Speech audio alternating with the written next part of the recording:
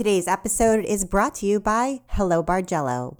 Hello Bargello is dedicated to bringing back the vintage needlecraft of Bargello. You may remember Bargello as those weird cool pillows that were ubiquitous on couches of the 70s, but even if you think you've seen Bargello before, you've never seen Bargello like this. Hello Bargello projects are modernized for today's trends with just a little wink to Bargello's retro roots. Visit hellobargello.com for free how-to videos, kits, digital patterns, and everything you need to discover your new favorite craft. Use code ALLIANCE for 15% off orders just for Craft Industry Alliance podcast listeners.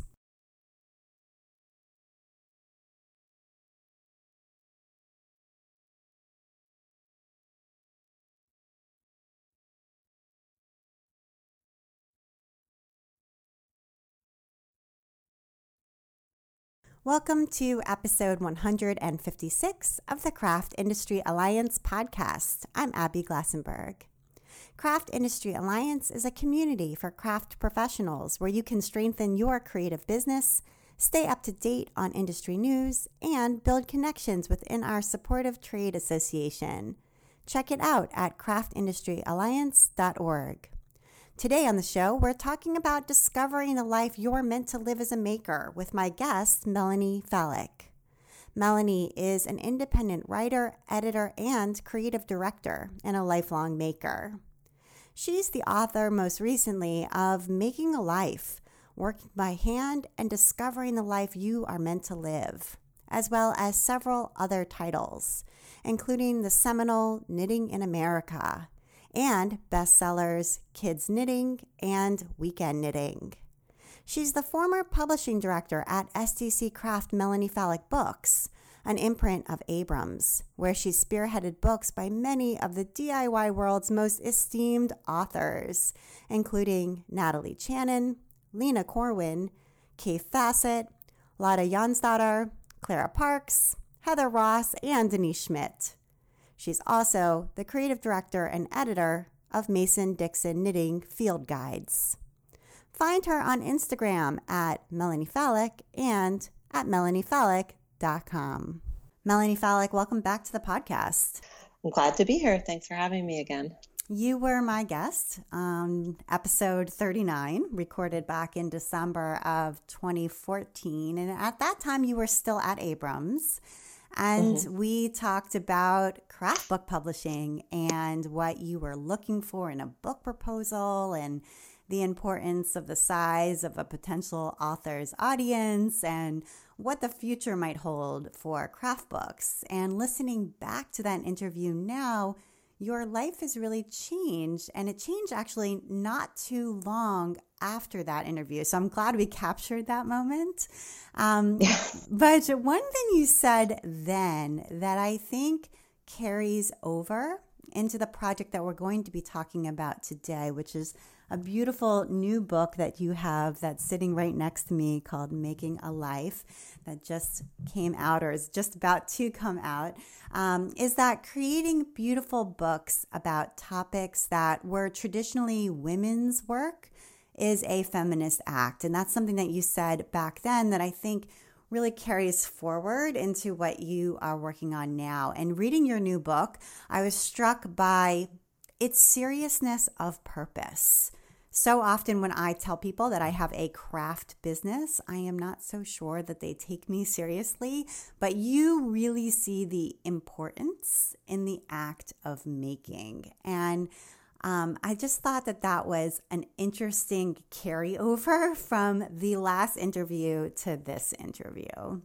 I think it's a carryover of my sort of goal and purpose throughout my entire career and throughout my lifelong experience as a maker. I have always felt like it was a very important part of who I am and of who many of us are, our histories, our presents, our futures.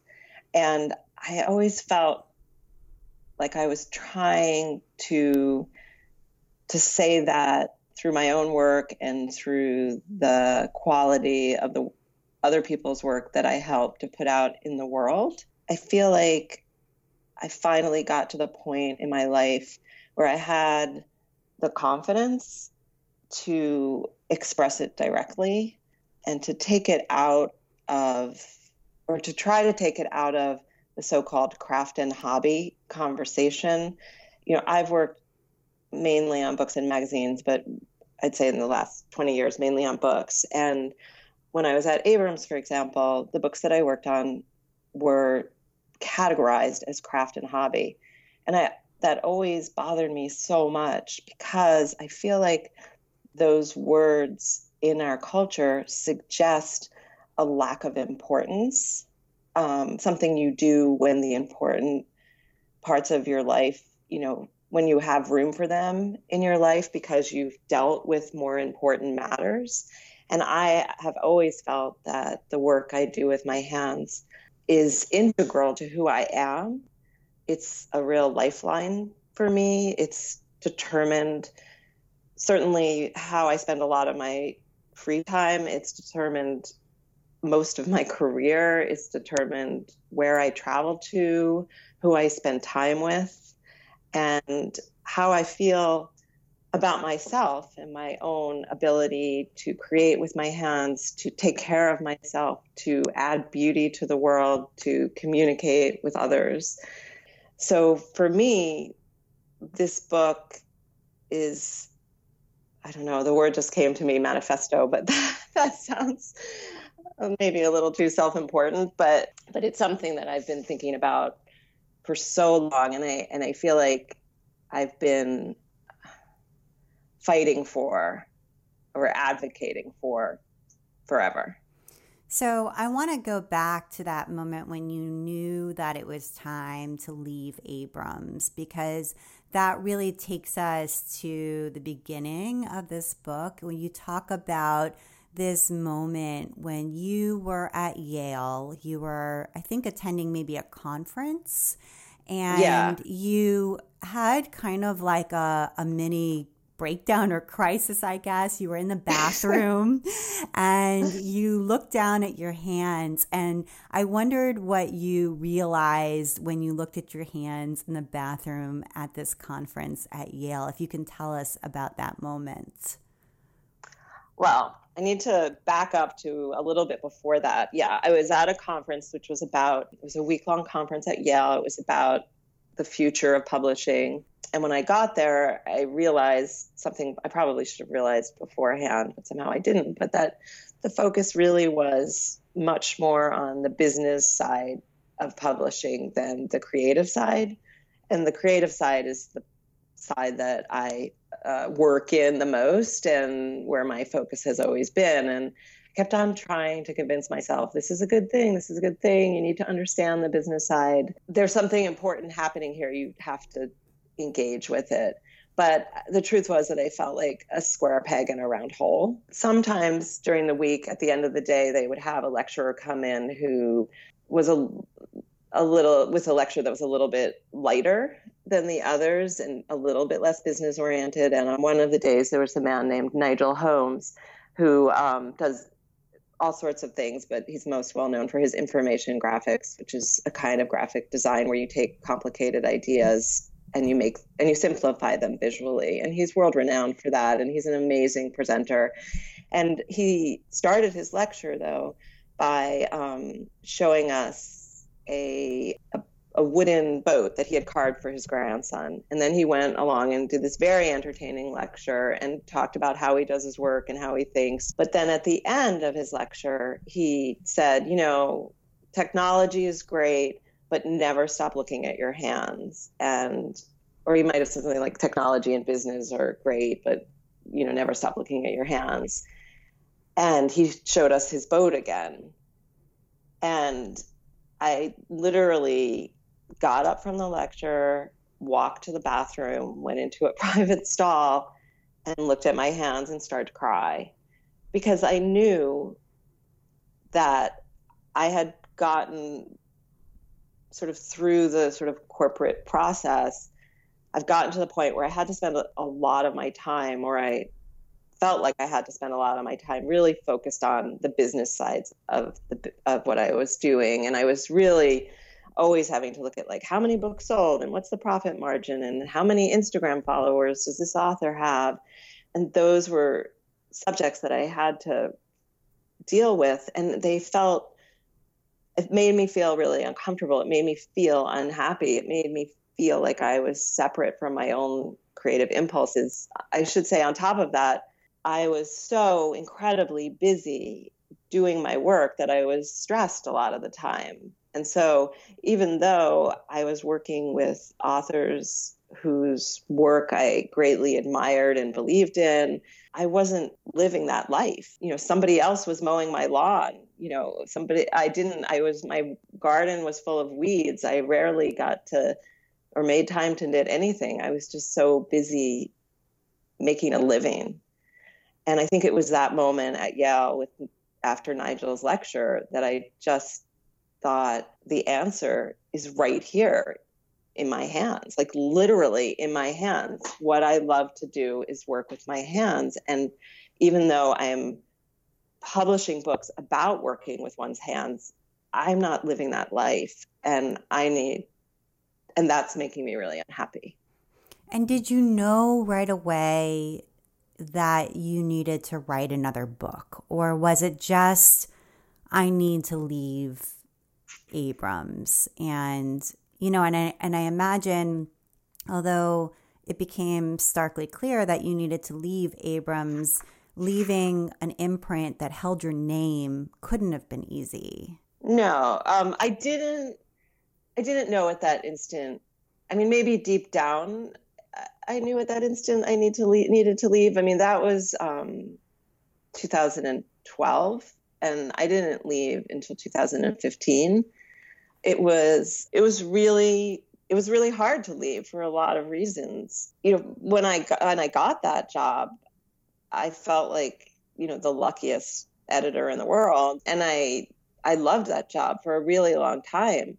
I think that I needed to accept that it had run its course. And I was really afraid. You sort of get sucked into this idea of like, oh my gosh, like this is the salary I need to have. And, oh, if I go to a social event and people ask me like, what do you do? Which is what people generally say.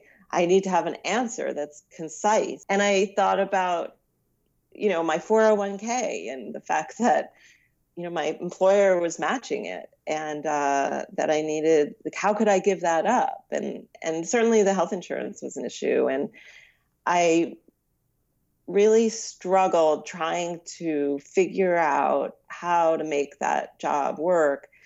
And then the truth of the matter is, and it's just a reality for a lot of people, my husband got a job that had health insurance. And a couple of years after that experience at Yale, and that was when I really had to sort of face the situation and say, like, okay, like the biggest thing holding me back was the health insurance for myself, my husband, and my child. And so once that wasn't in the way, then I really had to think deeply. And I was actually working, the CEO of Abrams and I had a very good relationship, and we had some conversations. I can't remember for how long, but it might have been for 6 months, like talking about the future of the imprint. We were talking about expanding it, and I wanted to make it work and he wanted to make it work, but we both kind of knew that it might not. And ultimately, he called in a consultant, and one day she asked me if I wanted to take like some business classes. She thought that would be a good idea. And I said, oh yeah, of course I would. I always want to learn new things. And I went home and I thought about it, and I thought, if I'm going to go back to school, I want to take a graphic design class. I don't want to take a business class. And I think it was the next day that I called the CEO and said, I've made a decision. I think it's time for me to leave. So then we left. I stayed, I can't remember how long, a couple of months, but it was on really good terms. And I freelanced for a while to finish up books that I had already started. It just opened up space in my life to figure out what was next. And I really had no idea. A lot of people said, oh, you could get a job with any publisher. And I thought, if I want to do what I'm already been doing, I can stay at Abrams, that wouldn't make sense for me. And it was really scary, but I just knew that I needed space and time. And I had arranged, freelance work. So I had some income. I had, my husband could provide the health insurance. And so I really felt like I just needed to wander around. And then just naturally, I decided to start making things with my hands. And these weren't, grand, momentous things. I did some indigo dyeing and shibori, and I learned to lattice lace my Chuck Taylor sneakers.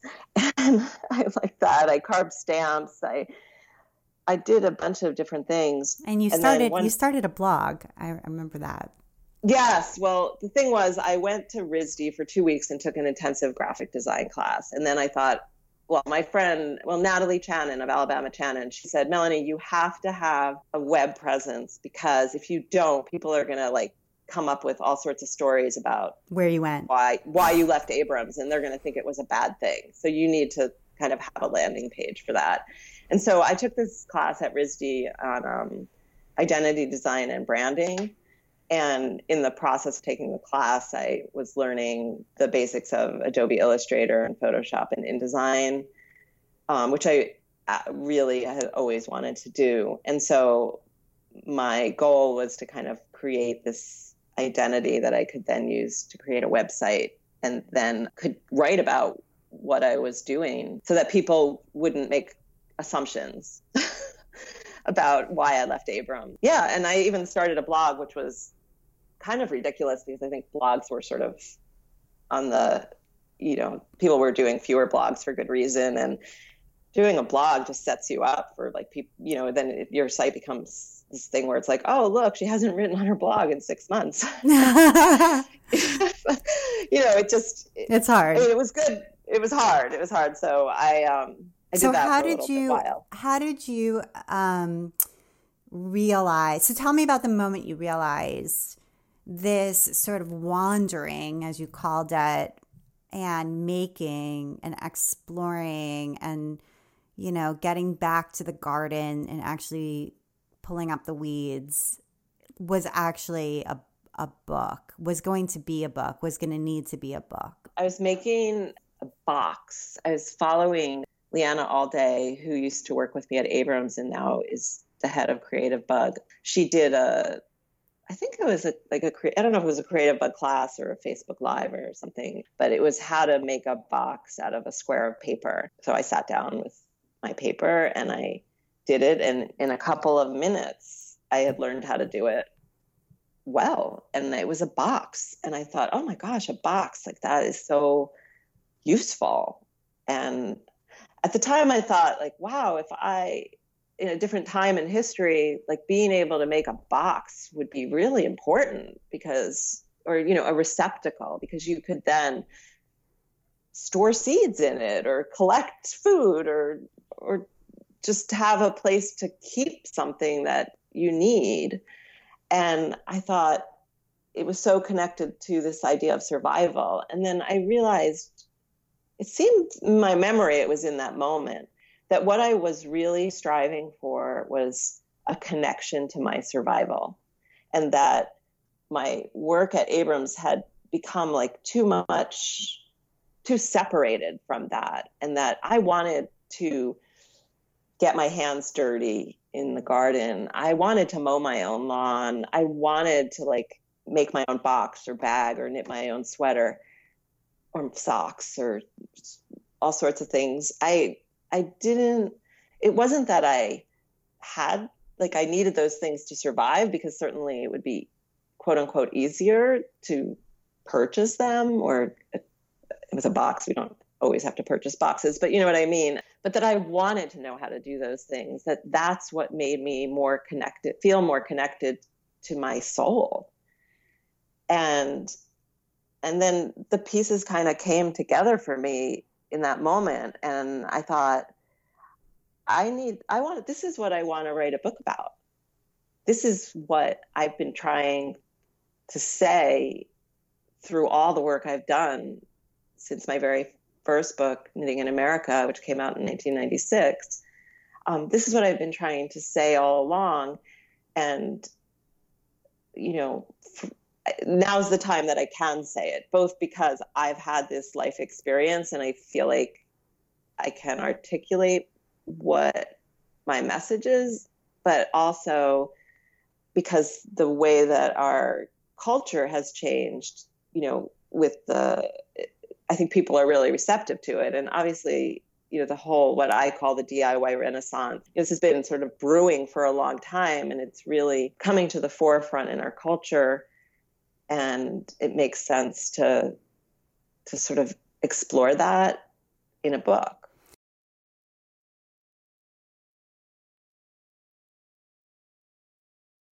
I want to take a minute now to talk about our sponsor, Hello Bargello.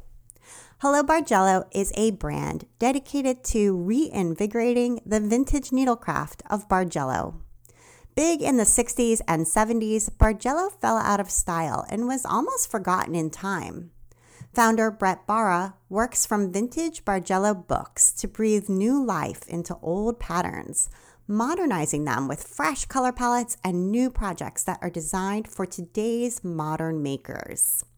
Bargello is a fast, easy, and fun style of needlepoint that uses worsted weight tapestry wool or yarn, a gridded canvas, and tons of colors to achieve geometric Technicolor designs. Projects range from accessories like earrings, eyeglass cases, and handbags to home decor items like wall hangings, planters, pillows, and tissue boxes. You may remember Bargello as those weird, cool pillows that were ubiquitous on couches of the 70s. But even if you think you've seen Bargello before, you've never seen Bargello like this. Hello Bargello projects are modernized for today's trends with just a little wink to Bargello's retro roots. Bargello is easy to learn, fast to do, and totally addictive. The stitches are large in scale, so the projects go fast compared to other types of needlework. And most people say that once they pick up a Bargello project, they can't put it down. On hellobargello.com, you can learn to Bargello with free videos, gain an understanding of what supplies are required, and pick up a kit or digital pattern to make an amazing project. Hello Bargello kits come with everything you need to start and finish your project, including a How to Bargello guide and pattern booklet, DMC tapestry wool, canvas, needles, and any special notions required. In bold colors and wild patterns, Hello Bargello projects make an eye-catching statement piece for your wardrobe or decor. And they're amazing gifts if you're looking for something totally different for your gift list this year. So follow Hello Bargello on Instagram at Hello Bargello for fresh Bargello content every day, including live stitch-alongs and how-tos, behind the scenes, color inspiration, and lots more. And visit hellobargello.com to check out the Bargello magic and use that code ALLIANCE for 15% off orders just for Craft Industry Alliance podcast listeners. Thank you so much, Hello Bargello. And now back to my conversation with Melanie.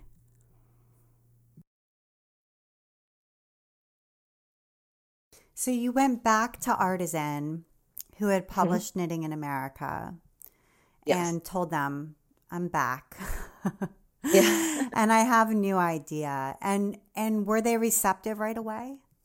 Yes. So when I decided to leave Abrams, one of the first people that I talked to was Leah Ronan, who's the publisher at Artisan now. She and I had lunch, and she said, we should work together. I don't know how what we can do together, whether, you might help us with books that we are acquiring, or you might write your own book, but we should just keep talking, which was great. I felt honored that she wanted to open up that dialogue with me. And so she and I met. We had that lunch together, and then a couple of months later, we met at her office, and we talked about a lot of different ideas, but none of them we were like, that's it. That's exactly what you should be doing. And then I think it was a couple of months after that I had the idea for Making a Life, and I contacted her, and she immediately got it. And she was really excited about it. At the time, it wasn't like I presented her with a proposal for exactly the book that it became. I wasn't exactly sure what I was going to do, but I had enough of a sense of it to present it to her in a way that was appealing to her. And she trusted me enough to sort of let the blanks be blank for a while, and figuring that I would figure it out. And I love this quote in the beginning of the book. In the opening, you have an interview with scholar Ellen Desanayake. I'm not sure if I'm saying her last name right, but she studies the cultural anthropology of making, which she calls artifying. And I love that word, artifying things. And this is what she says. She says, I have said that the psychological losses of not artifying can be likened to a vitamin deficiency. You may not know that you have it, but once you learn that you do and rectify it, you feel so much better. And I just love that because it is like that. Like, you may not realize that getting away from making things by hand is damaging you. But when you do get back to it, you're like, oh, right. Yeah, now I feel good, Yeah, exactly. Yeah. I love that too. I was actually quoting it to somebody else yesterday. Yeah, I just thought that was great. So I want to talk a little bit more about the contents of this book. So this book is really visits that you make to a whole lot of different people. And each visit, you talk to people. It's not Q&A. It's actually like you write about your visit to them. And so first I want to talk about your choice of people because one of the things I thought was really great about it is that you didn't choose people because they are the best necessarily craftsmen. You know what I mean? They're not like the number one weaver in the world or something like that, or because they're like super famous. They're the person we've all already heard about, although some of them are, right? Like some of them are famous. Natalie Channon's in here, and we all know who Natalie Channon is. And there's definitely people that we've all heard about that are in here.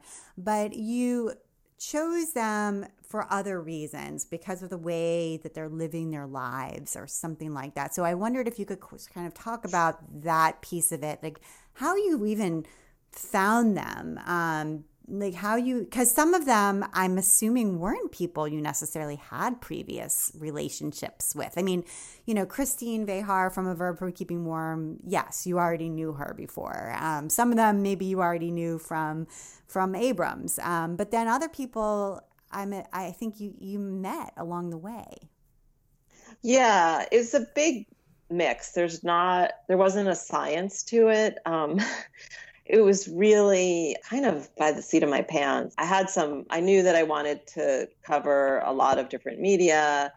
I knew that I wanted to cover, different geographic areas. And I knew that I needed to choose people whose work resonated for me. But as you said, I do sincerely admire the work that they do. So I'm not saying these people aren't the best, but that being the best wasn't like a criteria. It was really how they were leading their lives and how they were taking agency over their own lives by the choices that they made to create a life for themselves, which was in keeping with their strong personal beliefs about what was important to them. And so, it was all sorts of different ways. Yes, there were people that I already knew. Some people I just, saw work on Instagram and then looked online to see if they had a website and reached out to them. Some people I came across a book that they had written. I think, some people were recommended to me by others, but it was really not scientific. I just kind of knew when somebody's story made sense, and it was an organic process of, start just committing to the first person and being like, okay, I have somebody who does this or that, and she lives or he lives in this part of the country. So that's kind of covered. It just worked from there. I feel like I could continue to write this book for the rest of my life. And in a lot of ways, I would really enjoy that. People have been making with their hands since or humans have since sort of the beginning of humanity. And although so much has changed, I mean, it just exists in every culture all over the world. And so it's infinite, the number of people that I can include. So I really, as much as I want to highlight the work of the people who are in the book, and I hope that being in the book will be positive for these people, I really hope more than anything that readers realize that they could be in the book too, that we are all makers. And rather than maybe feeling intimidated by the people in the book and thinking like, oh, I wish I could have that life, but realizing you make a lot of decisions in your life on a daily basis about how you spend your time and where you put your focus and what success means to you and what happiness means to you. Or I should say, you make a lot of decisions and sometimes they're in keeping with what success means to you or happiness means to you. And sometimes they're not. And when we become really aware of those choices, sometimes we can realign our priorities and live in a way that's more true to who we really want to be. I think you do a really neat job, and something that I think is really unusual for a book about craft. I think I probably have not seen it before, at least not that I remember, which is to say that you put yourself in this book. And in a way, it's partially memoir, or you're like on this journey of personal discovery. So you traveled with a photographer and you yourself are in the photos with the makers that you're visiting. And in that way, you are a proxy for us, for the reader. And so you take us along, and you're like the novice or the person who is doing the work of trying to reconnect and learning the craft along with the expert, and learning about how to reclaim this maker lifestyle. And you talk about, the stress that you were under, the transition that you had just gone through professionally, and the journey that you're on as you sort of progress through each of these visits with each of these makers. And in all honesty, I feel like we see a fair number of books where, we highlight makers in their studios, that kind of thing. But we don't see any where the author is like on this personal journey of discovery along the way and takes us through that. But you're there. You're right there. And I just wondered whether that was like a conscious choice on your part, like, I'm going to be in the narrative. Yeah. That was definitely a conscious choice. And I think in the very beginning, in trying to figure out, who to include, what to include, I realized that there was no way I could even really scratch the surface of like all the makers in the world and all the amazing stories to be told. But I could tell my story. And so the book is my journey through. And in that way, I felt like I could, first of all, set it up in a manageable way, kind of define some parameters or boundaries that would help me to make this project not it was overwhelming a lot of the time, but not overwhelming to the point where it was crippling. Because as I said before, in every culture in the world, there is or there are traditions of making by hand. So how could I cover all of that? I couldn't. The only thing I can tell is my story. And my story includes these experiences with makers in all of these different places. And I like what you said about, me being a proxy for the reader, because again, as I said before, I really want, my goal for this book is for the reader to feel inspired and empowered, and for people to spark a conversation about the role that making by hand plays in our lives in the 21st century, the vital role that it plays, in keeping with this idea of a journey. And I know the people listening can't see it, but I'll just describe, like on the table of contents page, it's a piece of hand-spun yarn. It's actually from Judith Mackenzie in Forks, Washington. And it just kind of meanders along the center of the page and kind of loops around. And it to me, that's on the table of contents. And you see the beginning of that piece of yarn and you see the end of that piece of yarn. And so that really represents kind of the twists and turns of my journey. And, each of us have our own unique journey. And so hopefully this book will inspire people to really get in the driver's seat in terms of how they want to live. And you went to the Makery, which is a weekend long art retreat, and we've had Ali Dijon on the podcast, so people can go back and hear more about the Makery. But you went to the Makery and participated, and also gave a presentation there about the work you were doing for the book, and through that presentation, were able to connect with makers that you ended up including in the book. So yeah, I went to the Makery, and it was really at the very beginning of working on the book. It was actually during a period when I was thinking about canceling it, and it just felt too overwhelming to me. But Ali had invited me to give a presentation. I think it was after lunch one day, about my project. And so I figured, okay, I'll I wanted to do it, but I don't think she knew in the back of my mind. I was like, I don't know if I'm going to do this. But in any case, and so I told them my story of how I left my job and then spent all this time making things, and then kind of realized that I really needed this connection to my hands, despite the fact that machines could do a lot of things for me.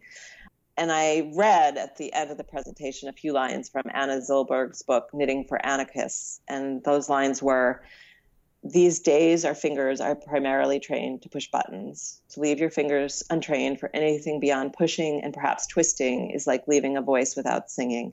Certainly knitting isn't the only thing that fingers can do, but it is a good thing, simple yet capable of endless complexity." And after I read those lines, I asked everyone in the audience if they would share why making by hand was important to them.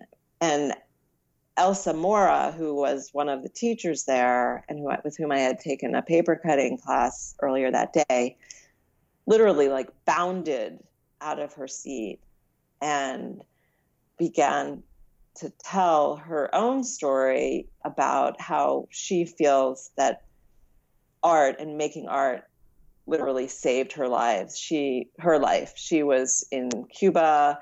She is an artist. With the fall of the Soviet Union, things became really dire there. She felt like she didn't know how she was going to survive.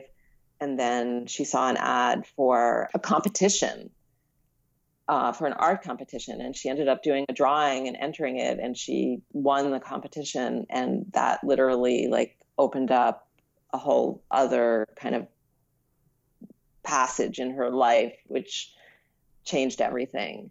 But she was telling about how, even in these dire circumstances in Cuba, it was sort of this need to express herself with her hands that both comforted her and saved her. And I had already decided earlier that day after taking Elsa's class and being so impressed by her that she was going to be the first person that I asked to be part of the book. And so, of course, after she kind of made that statement after my short presentation, I felt even more sure that she was the perfect person to ask to be the first person in my book. And fortunately, she said yes. And she's been an amazing cheerleader for me and for the book ever since. She's an incredible person. I followed her career I think from the time I first got online. So that's incredible. And I was so excited to see that she was in here. And she's right in the middle. So it was great to see that she was here. And so I wondered if you could just say a few words about how you kept all of this organized. So you traveled with this photographer, Rin, who came with you to most of the locations. And she took the photos so that you would have beautiful photos to accompany each of the pieces. And I just wondered how you kept everything organized. Did you record all the interviews like on your phone, or how did you do that? And did you have like a spreadsheet, or just talk a little bit about the mechanics of getting this all. I know you were overwhelmed at times, but you must have come up with some sort of a system, because it's tricky to get, this is a tricky feat to get all of this information, just all the data part of it wrangled.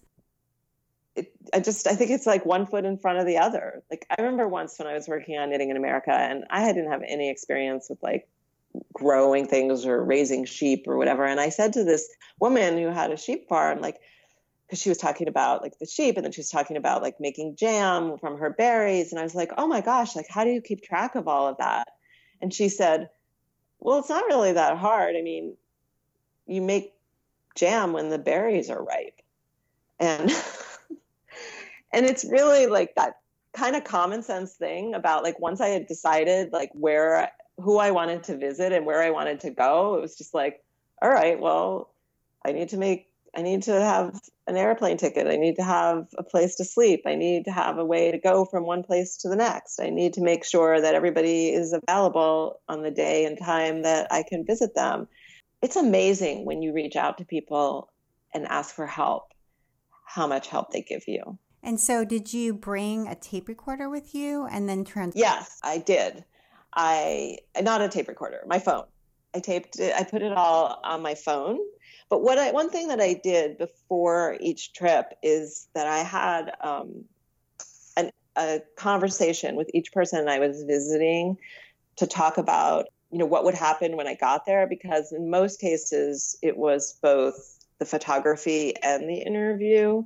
So there needed to be a certain number of things put in place and a kind of a plan of how it was going to happen. And then we also needed to figure out, and this was tricky, figuring out before I had done an in-depth interview, what kind of photography we were going to be pursuing in order to make sure that we could, the right things were in place for that to happen. So I would do an interview and that I would record, and that was using the special app that you, Abby, told me about, which I don't remember the name of, but it records calls on Skype and FaceTime. Yeah, it's called Tape a Call. I think, it's called Call Recorder, Ecamm Call Recorder. Yeah, that one. Okay. Yeah. Yeah. Yeah. So I would record that first, it wasn't the first conversation I ever had with the people on the phone, but it was kind of like that beginning conversation to prepare for the trip. And then I would do that with my computer in that program. And then when I got there, I would tape everything on my phone, and then I would upload it to the cloud. And I was so, so, so paranoid that I was going to lose the interviews, but I did not lose any of them. And then not right away when I got home, it kind of depended on what the schedule was like, but ultimately I transcribed every single interview almost word for word in most cases, just by typing it into my computer, like listening to it and typing it. And that took so long. Wow, And in some ways, you should have called me because I use a transcription service. Although, do you feel that transcribing by hand was helpful for your process? yes. Yeah. Okay. It was definitely helpful. And a lot of people said, like, oh my gosh, you should have it transcribed. And I did look into some transcription services, and I can't remember it all that clearly, but some of it was too expensive for the amount of, I mean, I had like, sometimes for some people I had like 4 or 5 hours of interview. Yeah. So, but the actual transcribing, I mean, in a way, like it was kind of a way of like procrastinating from actually writing the pieces, because that was scary. But it brought me back so clearly and viscerally to the time I spent with the people. And it was very important to me that the writing be evocative of the experience. You talked earlier about there are other maker books out there, or books with profiles of makers, and the author isn't usually like a character in the story. My book is different in that way, and I think it is different than a lot of them because the profiles I wrote are pretty deep and are really, it's not just about like, where do you find your inspiration or how did you learn to do woodwork? It really, in a way, it goes into the sort of the psychology of the person. And a lot of people do say to me after an interview, wow, that felt like a really good therapy session. People sometimes say that to me after being on the podcast. I will tell you that. Yeah. But I can see how people would have said that to you after your visit, for sure. Because also you're an engaged listener, and that can feel very therapeutic as well. Yeah, absolutely. And I think, sometimes for all of us, we don't always take time out to think deeply about why we do what we do, why we love what we love, what's important to us, and if that's in keeping with how we're living. So, which is, again, what I'm hoping this book will inspire people to do. So, yeah. I was struck by the fact that you didn't end the book with a chapter that like summarized the end of your journey. And I mean, it makes sense now that you're saying that you could keep writing this book for the rest of your life and that you would enjoy that process. And maybe that's why you chose not to. And there's a hefty kind of thank you sort of section at the back, but there's not like a summation of like, in the beginning, you talk about where you're starting and then you're in the process throughout of discovery, but there's not a chapter at the end of like, and here's where I landed. You know what I mean? And I wondered whether you thought about putting something like that in, and it was a choice to not put that there. Huh. Well, I thought about doing what you're suggesting. But let me say, like, I feel like, in the introduction, I kind of set it up to how I came to writing the book. And then I kind of wrote about what I learned in that journey and how I decided to organize the book based upon some themes of what we stand to gain when we make with our hands.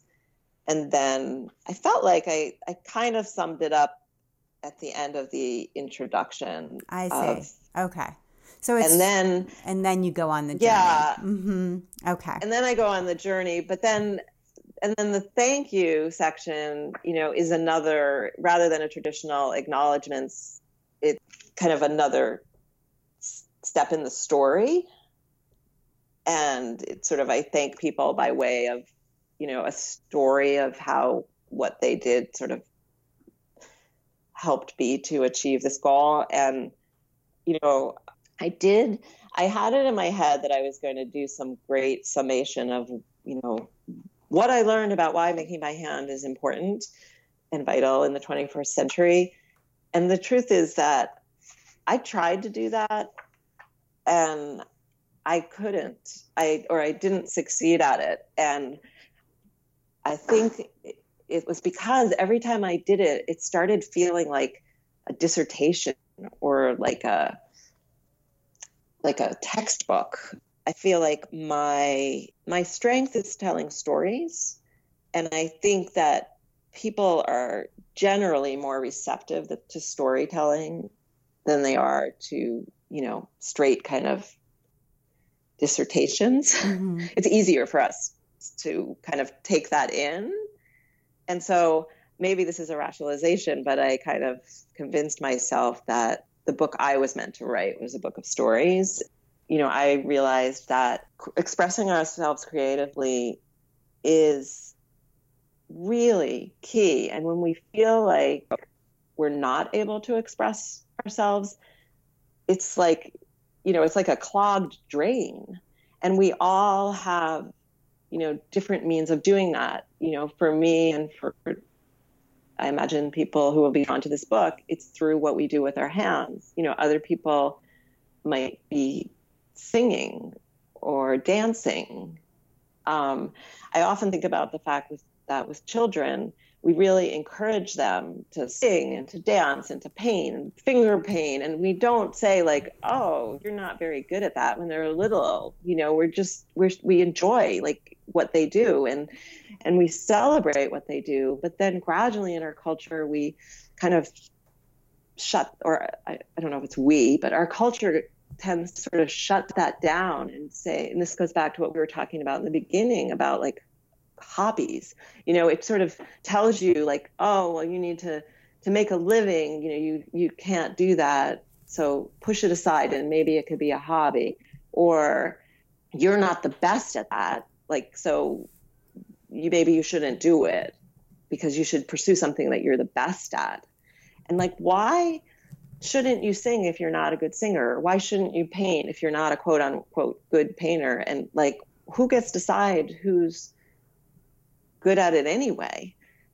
Like, we can decide that for ourselves. And so, yes, we do need to make a living. And, it's not like we can all now just like, I'm just going to sit and knit for a living. But where we prioritize things can be very different than what our culture kind of feeds us and tells us to do, because our culture keeps on telling us to be passive consumers, like just, you don't feel good. They don't say like make something. They say buy something.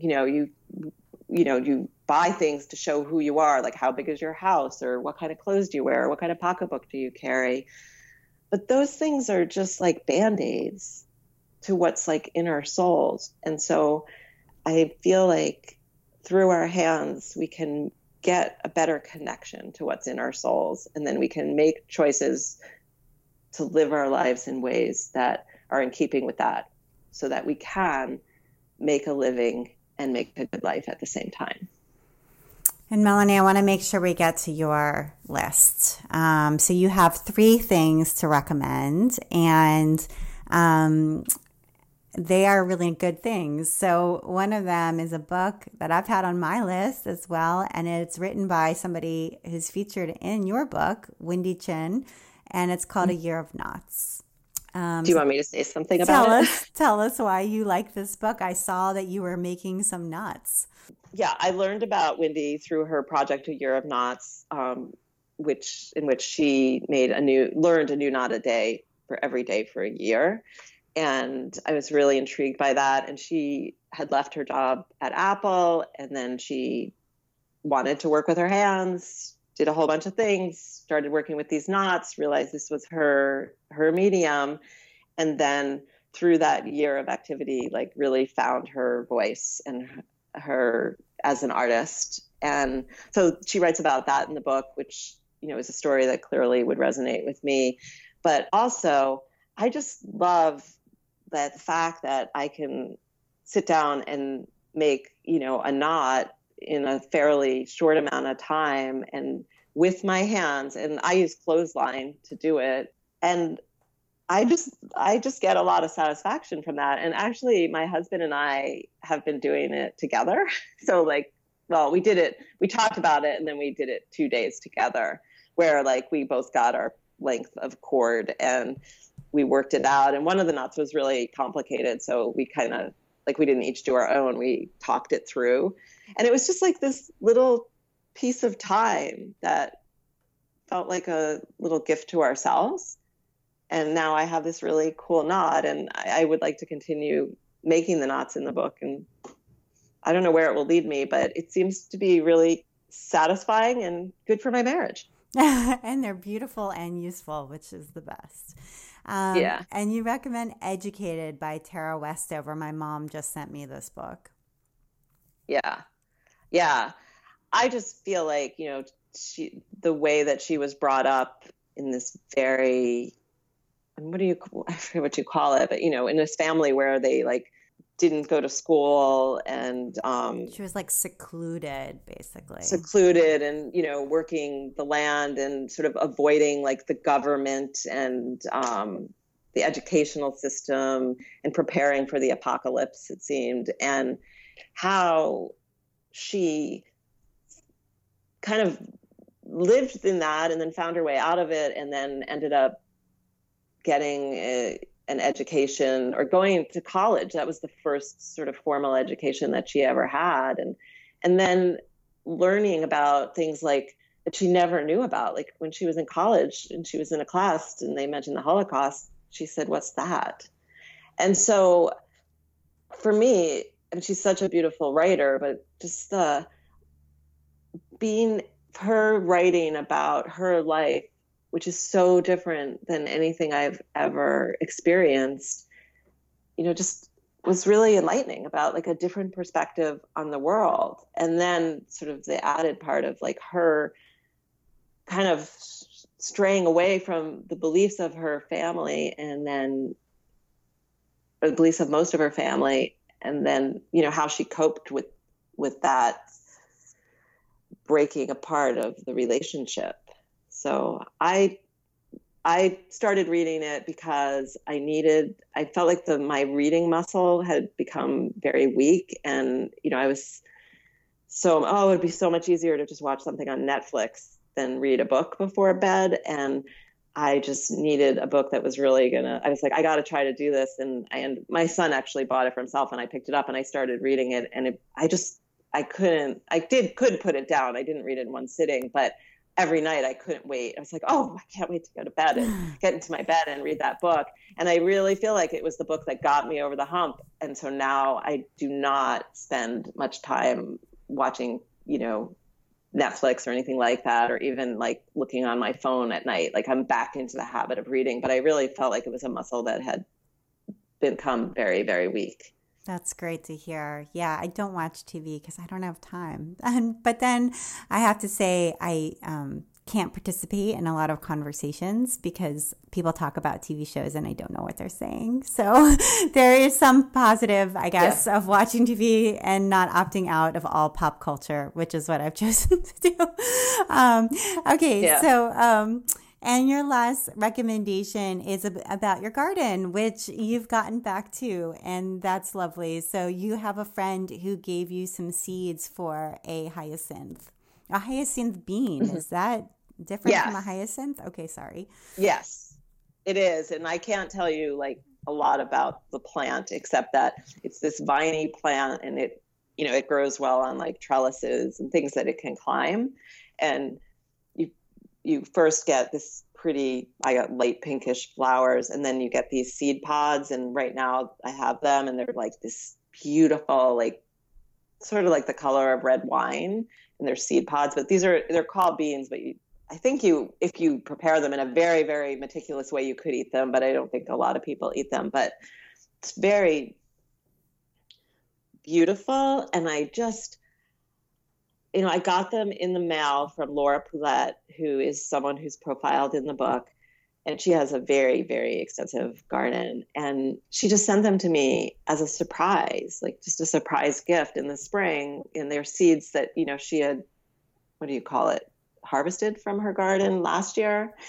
And she sent them to me. And then I planted them in my garden, and now they're so beautiful. And even this time of year when a lot of the garden is kind of looking like just dry and, ready to sort of be turned over into the ground and composted. But, I have these beautiful pods, and I just think that was the most lovely gift. And now I'm going to keep some of my seeds so that then I can share them with other people. That's lovely. Yeah. They can have that gift. That's super lovely, and maybe a metaphor for your book as a whole. So Melanie, thank you so much for taking the time to be on the Craft Industry Alliance podcast. I really enjoyed talking with you. I enjoyed it too. Thanks for having me. Today's episode was brought to you by Hello Bargello. Hello Bargello is dedicated to bringing back the vintage needlecraft of Bargello. Visit hellobargello.com to see why everyone's getting hooked on this new old craft. The Hello Bargello website features free how-to videos, kits, digital patterns, and everything you need to make an amazing Bargello project.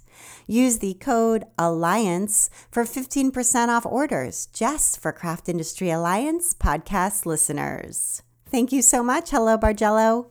And you've been listening to the Craft Industry Alliance podcast. I'm Abby Glassenberg. Craft Industry Alliance is a community for craft professionals. And when you become a member of Craft Industry Alliance, you get in-depth coverage of craft industry news, the opportunity to connect with fellow craft professionals for advice and support, and access to an educational library filled with ideas, tools, and resources to help you as you build your business. So join us at craftindustrｙalliance.org. Thank you so much, and I'll see you next time.